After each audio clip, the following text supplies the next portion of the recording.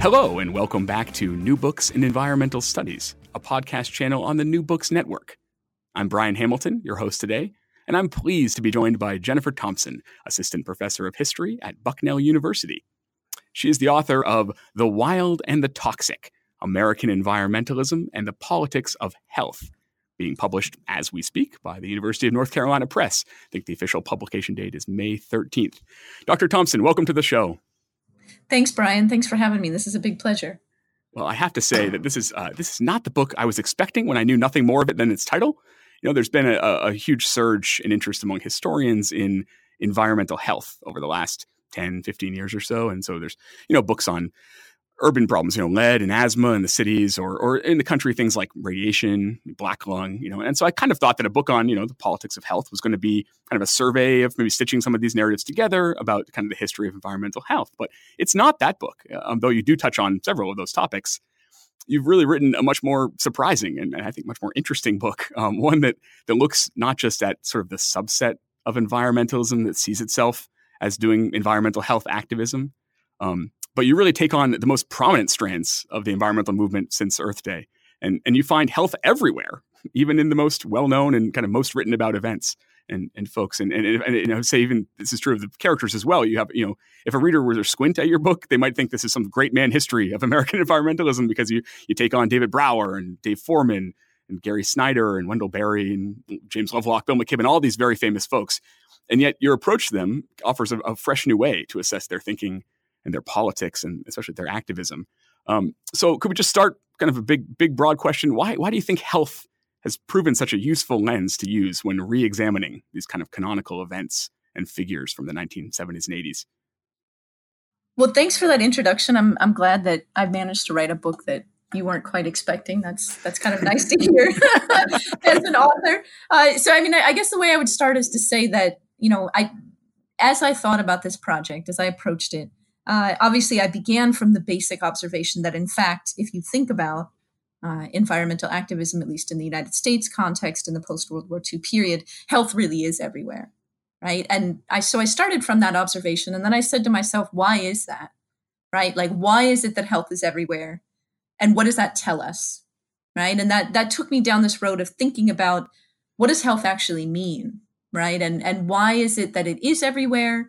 And does its very ubiquity, in fact, point to some sort of fundamental issue with the concept itself? And I think we can get into that maybe as we, sort of move through our conversation about the book. But just on a very basic level, there's kind of two things that I think taking health as a category rather than as a very specific window into one form of activism allows us to do two things. The first is to see across what are often assumed to be normal or fundamental lines of difference between different forms of environmental activism, right? And this is something that's plagued the field of environmental history for quite some time, right? So drawing these kinds of distinctions between anthropocentric versus biocentric environmental activism, or drawing lines between direct action and, let's say, DC-based lobbying, right? These kinds of divisions are often assumed to be the sum total of what the landscape of environmental activism is, and that I think prevents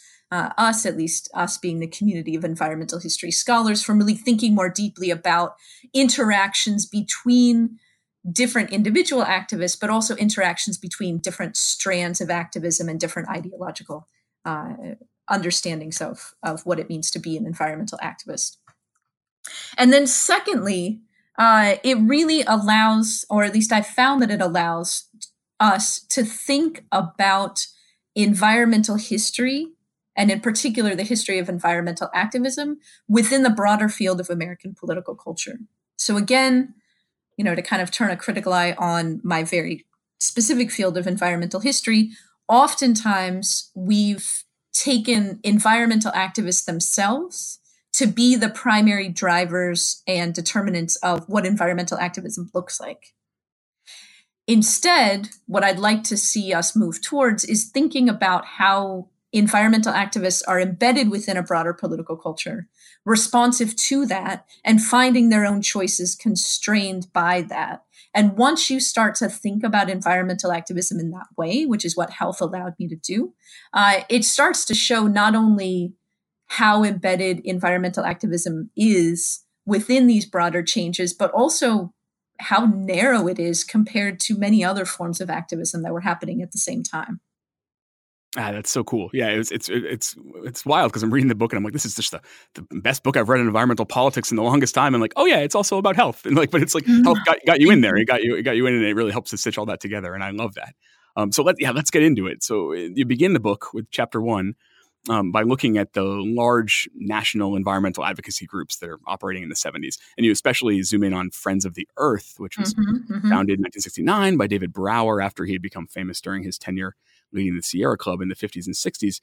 I hope can you help us sketch out Friends of the Earth's environmental vision of health as you see it, and also one of the things you do again and again in the book that's so exciting and remarkable is that you're able to really convincingly link the concept of health that they're the kind of the vision of health that they have and with the groups and individuals' politics and their activism. And so, what did that look like for Friends of the Earth?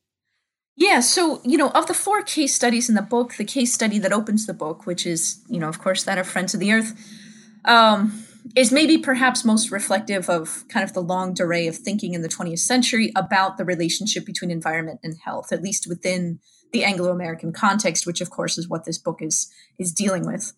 Friends of the Earth, which, as you said, was founded in 1969 by David Brower after he was unceremoniously ousted from the Sierra Club, was deeply sort of grounded and committed to an understanding of the environment as a life support system. So health for Friends of the Earth, at least in its beginning years, largely mark the degree to which humans, and to a slightly lesser degree other species, were able to remain free of disease within a particular environment. So maybe one thing that would kind of bring this to life a bit for listeners here is a quote that I in fact bring in the introduction. So this is from 1970 from Friends of the Earth. And they wrote, quote, "The ultimate result of any form of pollution is that it has a debilitating and even lethal effect on a life support system, and the Earth's environment, all of it, is our," italicized, "life support system." Okay? So Friends of the Earth was very informed by, Rachel Carson's work on the way that, pesticides spread throughout an ecosystem and affect various forms of life.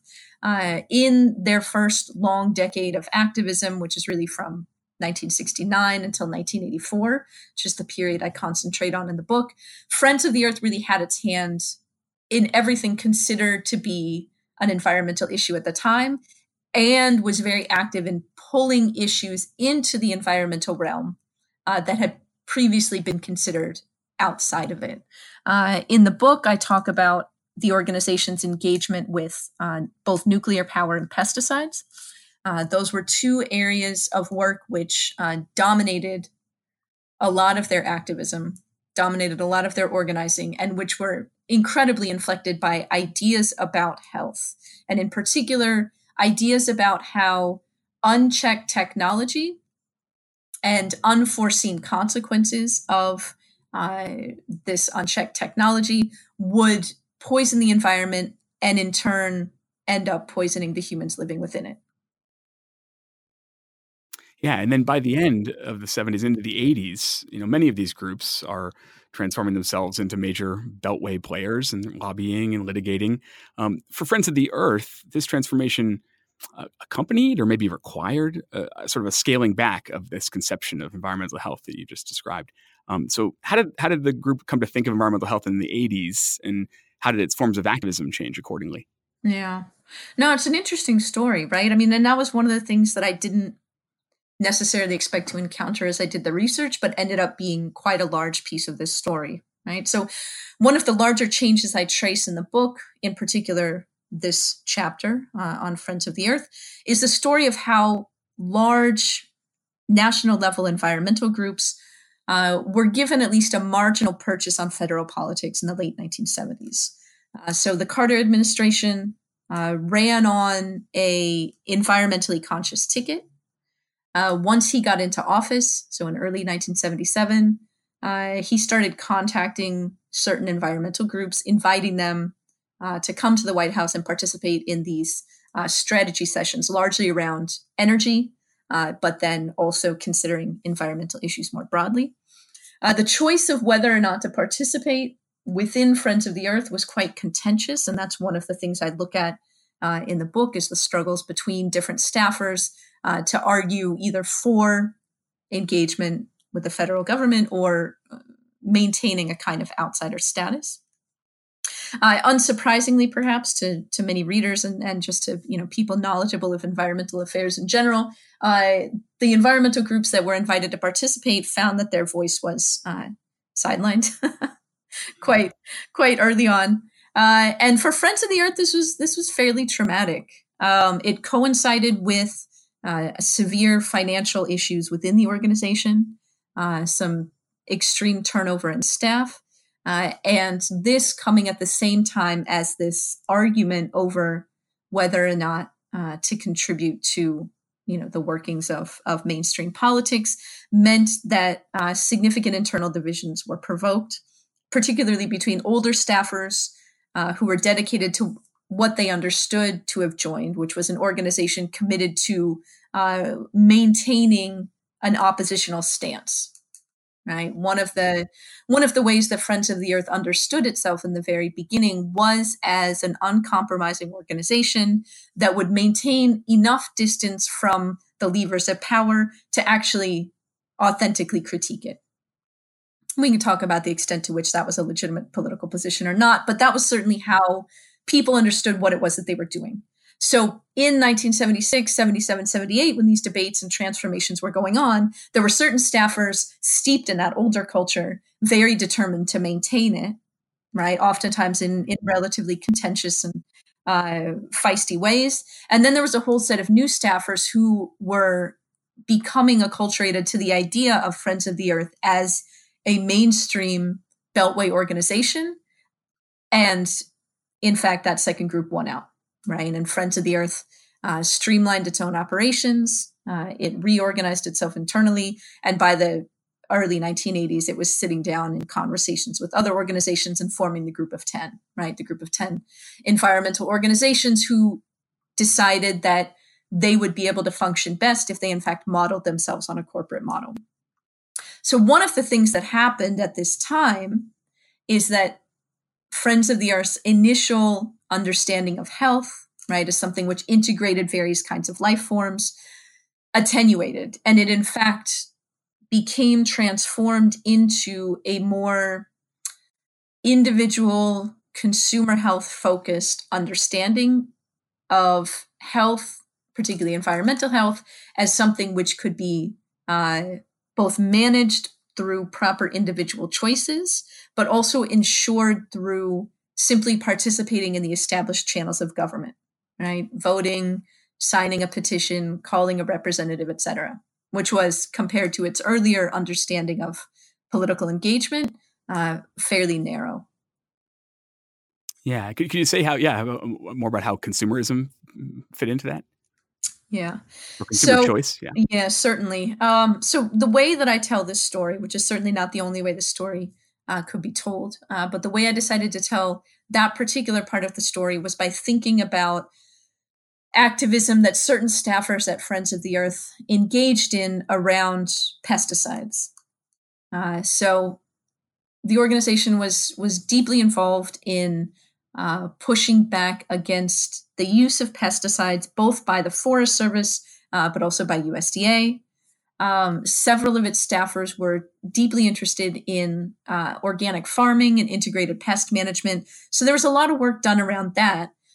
But by the late 1970s, the primary way that work was happening was through the organization partnering with small businesses, specifically partnering with small businesses like natural food co-ops or outdoor gear stores, this kind of thing, in order to circulate literature talking about how consumers at those stores could protect their own health, and then by extension, the health of the environment through particular kinds of consumer choices.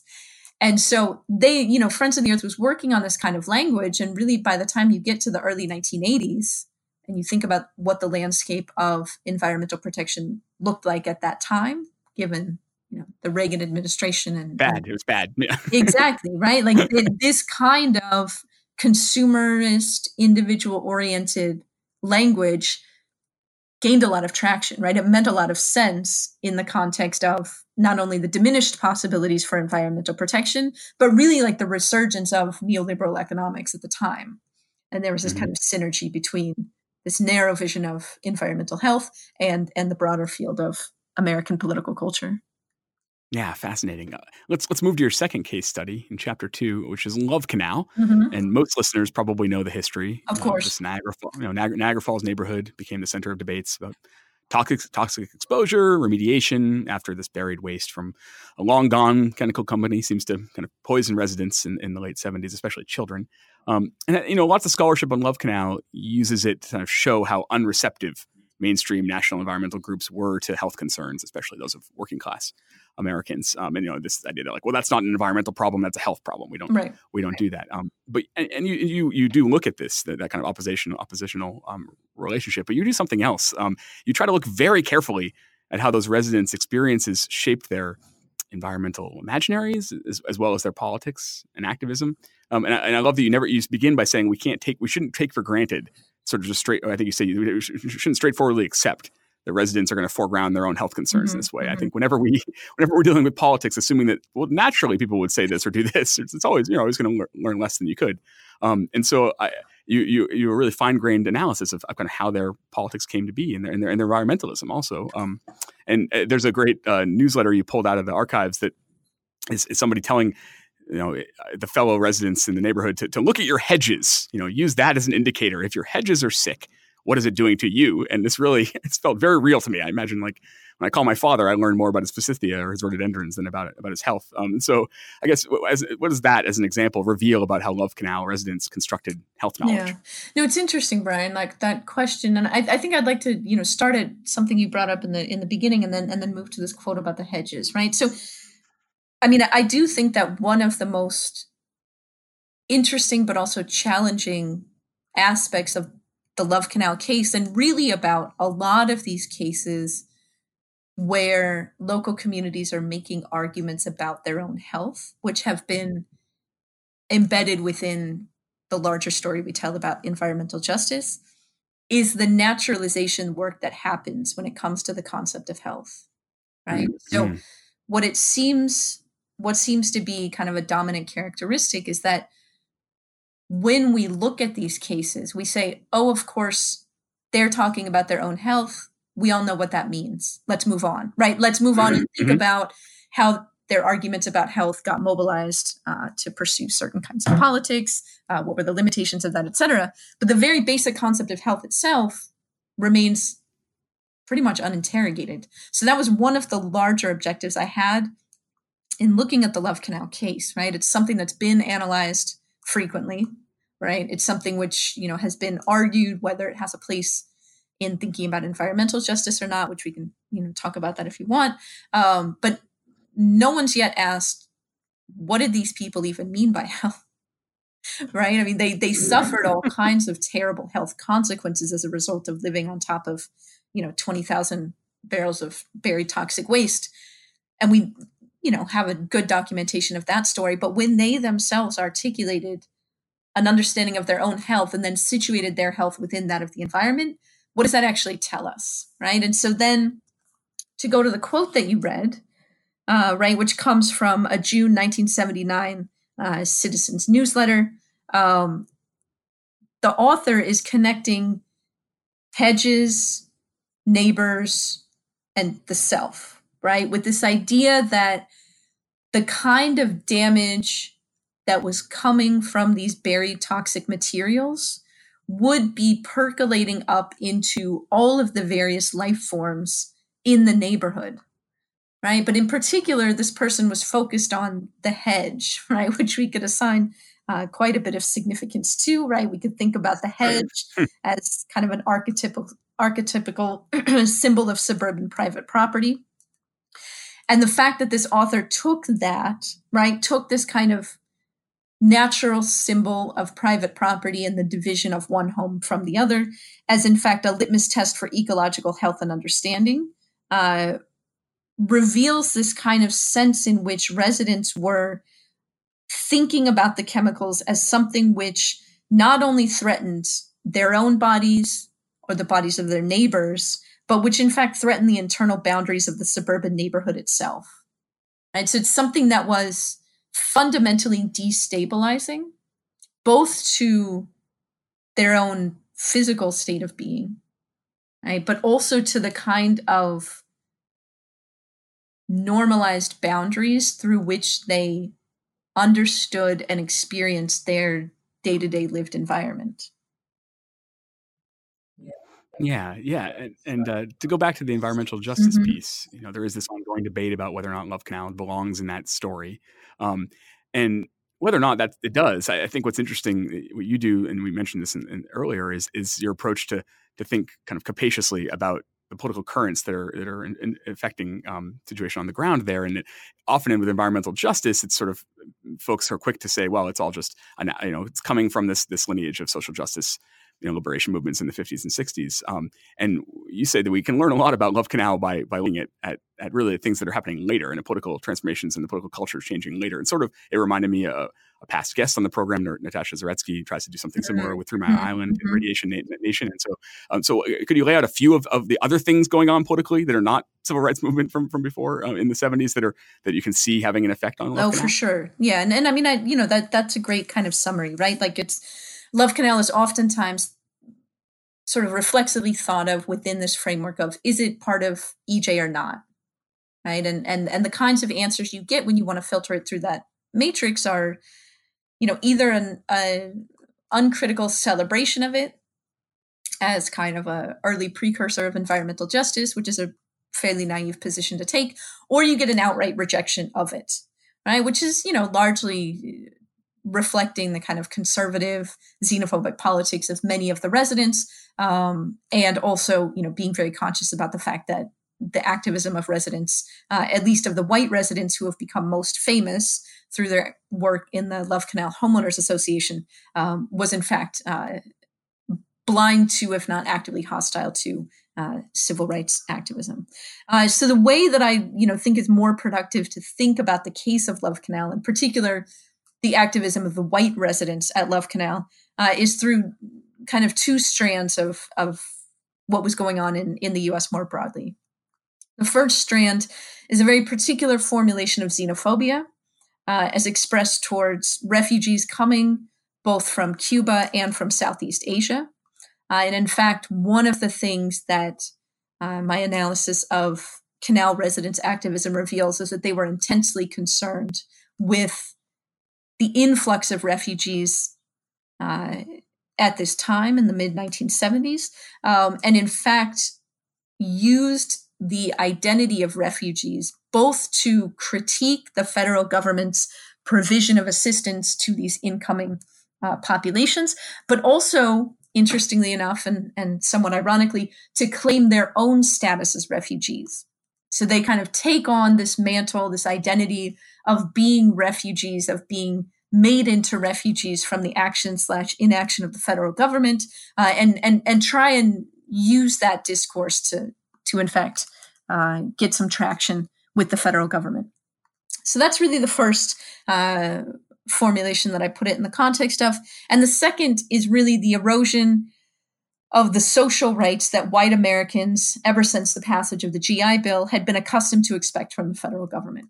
So by the 1970s, particularly by the late 1970s, these kinds of programs of social assistance, right, what Ira Katznelson has called affirmative action for white people, had in fact started to be rolled back, right? So what you see at Love Canal is a working class population that's deeply conscious of changes in its own status, and oftentimes their reaction to realizing that things they had taken for granted were no longer going to be available was to express resentment towards the populations that they thought were now getting what was rightfully theirs.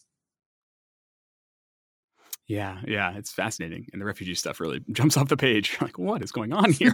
But it's really, really rich. And again, it just shows it's a very 70s, 80s thing, and as all history is in its own context.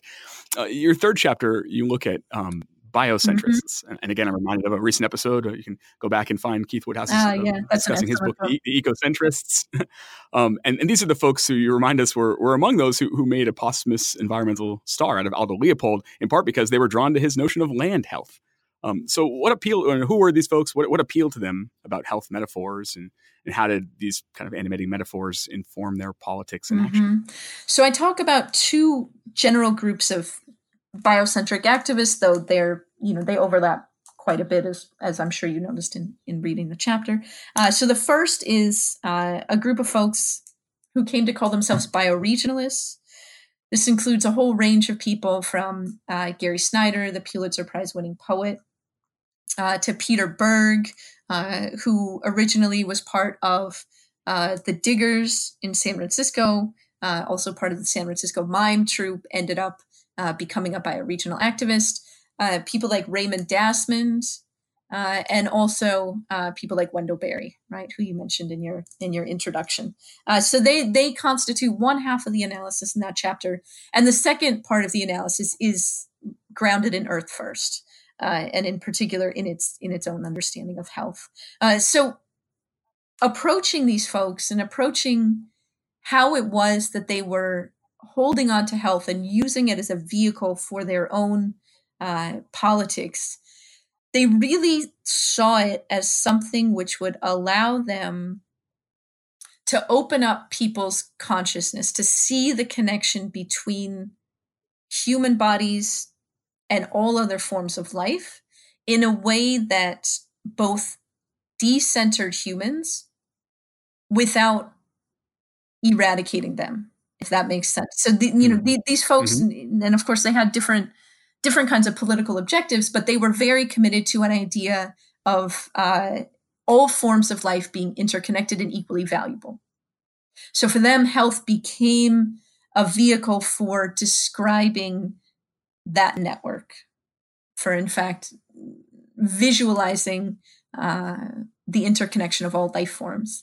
And then when it came to their own practice of politics, which took a whole range of different forms, right? And listeners may be, particularly listeners that listen to the show about Keith's book, may be very familiar with Earth First tactics, right? So things like blockading logging roads or spiking trees, these kinds of nonviolent direct action interventions. The bioregionalists, on the other hand, were committed to things like land restoration, stream restoration, cultivating certain kinds of fish populations which had declined, but also, and much more so than the Earth First folks, the bioregionalists were very interested in developing different forms of human interaction, both amongst humans, but also between humans and the land. So they put a lot of work into cultural enterprises and into thinking about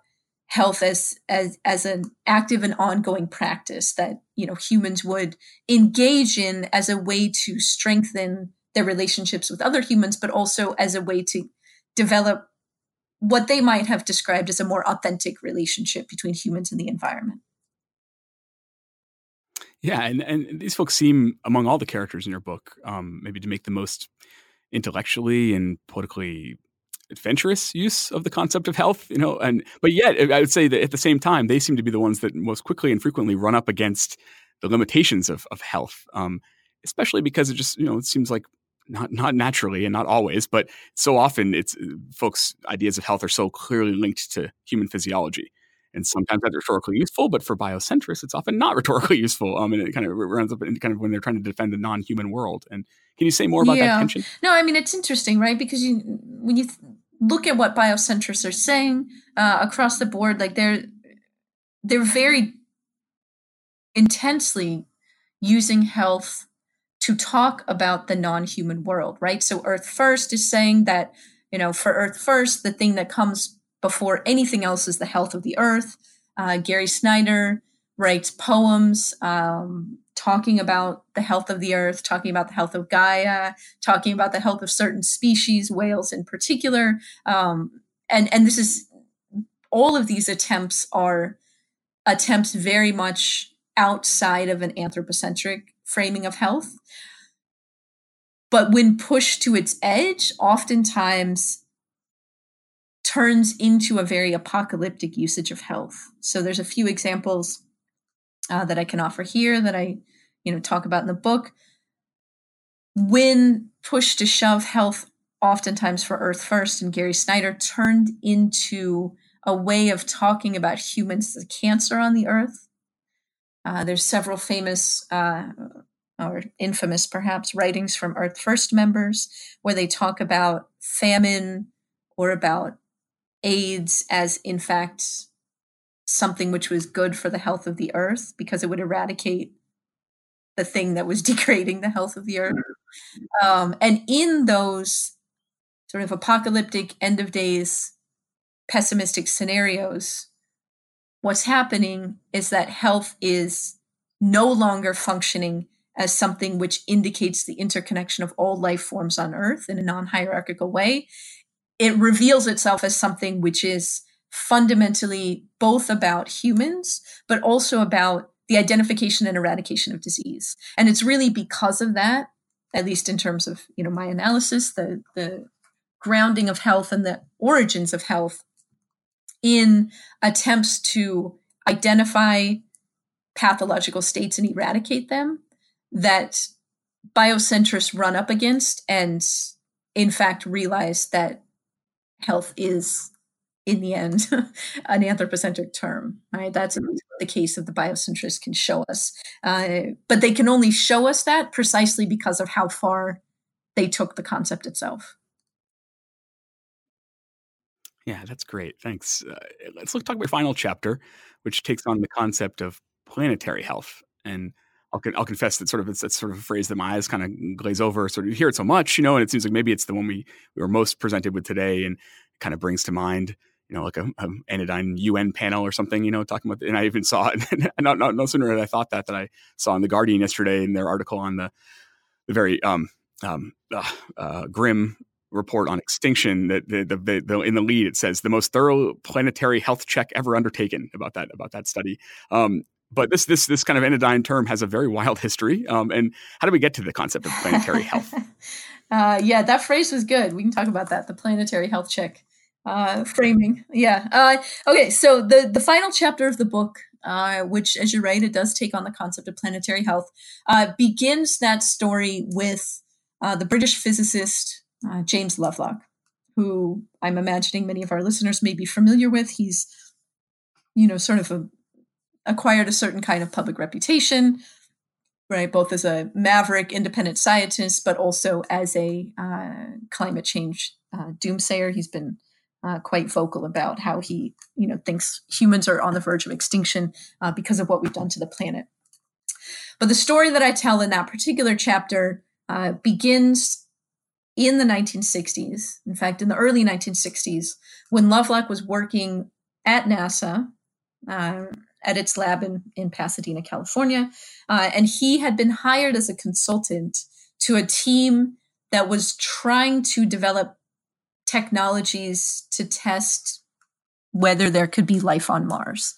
And this particular team thought that, they functioned with this assumption that the life forms that would be on Mars would be identical to the life forms on Earth. So they were trying to look for the life forms that exist on Earth, right? Small level life forms. And Lovelock came in and said that, that seemed relatively unlikely, and that in fact, his hypothesis was that life was not a matter of form, but it was in fact a matter of activity. So what he wanted to look for was the extent to which there was evidence that the atmosphere of Mars was being altered by something on the surface of the planet.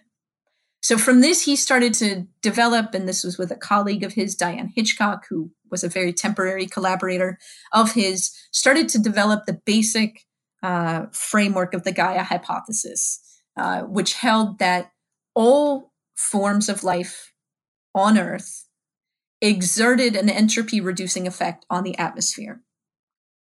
And this was, in fact, what not only constituted life, constituted the basic properties of life, but this is what he came to refer to as Gaia. So Gaia being kind of the conglomeration of all existing life forms on the planet with the lower atmosphere, which he saw as a self-regulating or a unit able to maintain its own homeostasis. This is really the basic framework of the Gaia hypothesis, which, as the chapter traces, was not only wildly outside of the accepted geochemical consensus at the time, but in fact was rejected by the scientific community that he was hoping would take it up. And so part of the story this chapter tells is how Gaia in the 70s and 80s was rejected by the scientific community, but embraced wholeheartedly by a larger public. And I think this is in part the more familiar story about Gaia and about its ideas of planetary health, and ideas that fundamentally the planet is self-regulating, but then what turn into more critical questions for Lovelock and for his followers in the 1980s, which is thoughts about what the role of humans is in the health of Gaia. Right. So questions such as, are humans, in fact, the brain of Gaia and meant to manage it? Are humans, in fact, a plague on the planet that Gaia is soon to eradicate, etc.? So that's one particular story of planetary health. The other story I tell in that chapter, which may be where you started to find the chapter becoming wild, was the story of the role of oil corporations in all of this. So Lovelock himself, of course, started work with NASA. He left NASA to work with Shell Oil, particularly the Shell Oil research station located slightly outside of London. And he was hired by Shell in the mid-1960s to begin researching the effects of fossil fuel combustion on the atmosphere. Okay, so this is part of course, a larger story, which has become well publicized recently, of the ways in which oil corporations, ExxonMobil and Shell in particular, were deeply invested in researching the effects of their own activities on the global climate, particularly in the 60s and 70s. So Lovelock is in on that from the very beginning. He's asked to research this. He's asked to write up various kinds of reports on how he thinks Shell's own condition as a corporation will have to adapt and will have to change given the kinds of planetary changes that are soon to happen. And so I won't give away too much of that particular story, but the chapter overall comes to the conclusion that Gaia, which is really the first vehicle for talking about the health of the planet, was not only the product of certain forms of environmental activism, but was also the product of oil corporations who understood ideas about planetary health and models of planetary health to be ways in which they could continue business as usual, just by putting their own stamp on the articulation of the concept. You got to read it, everyone. It's really, it's quite a story. Thanks for sharing that. You conclude the book looking forward into the future. And, you've spent many years now contemplating the possibilities of environmental politics arranged around health. So what advice might you give to young activists today?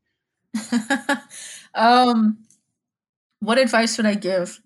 I mean, I guess I would give kind of like three interlocking pieces, and I don't even know that I would call this advice, right? These are just three things that I think are unavoidable at this point, right? And the first one is that everything has to be shut down, right? Like there's no way that you can look at the way that this world is constructed at the present moment and make a case that reform is going to lead to any survivable outcome for any species on this planet, right? All of the systems that we live within, the interlocking systems of capitalism, racism, fascism, environmental extraction and destruction, like these have all gotten to such a level that without, putting your bodies on the gears, nothing, in my assessment, nothing's going to change.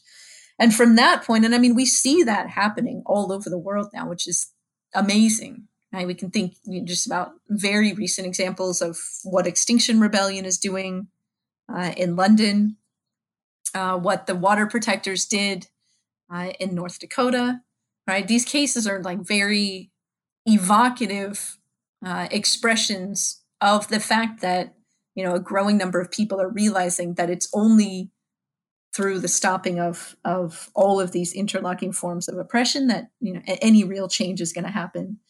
And then once that happens, and once systems of confinement and exploitation are dismantled, then the next piece is to think about, like, what is the world that we can and should inhabit, right? Obviously, that's going to be incredibly constrained by the kinds of planetary scale environmental destruction, which is ongoing and is going to continue.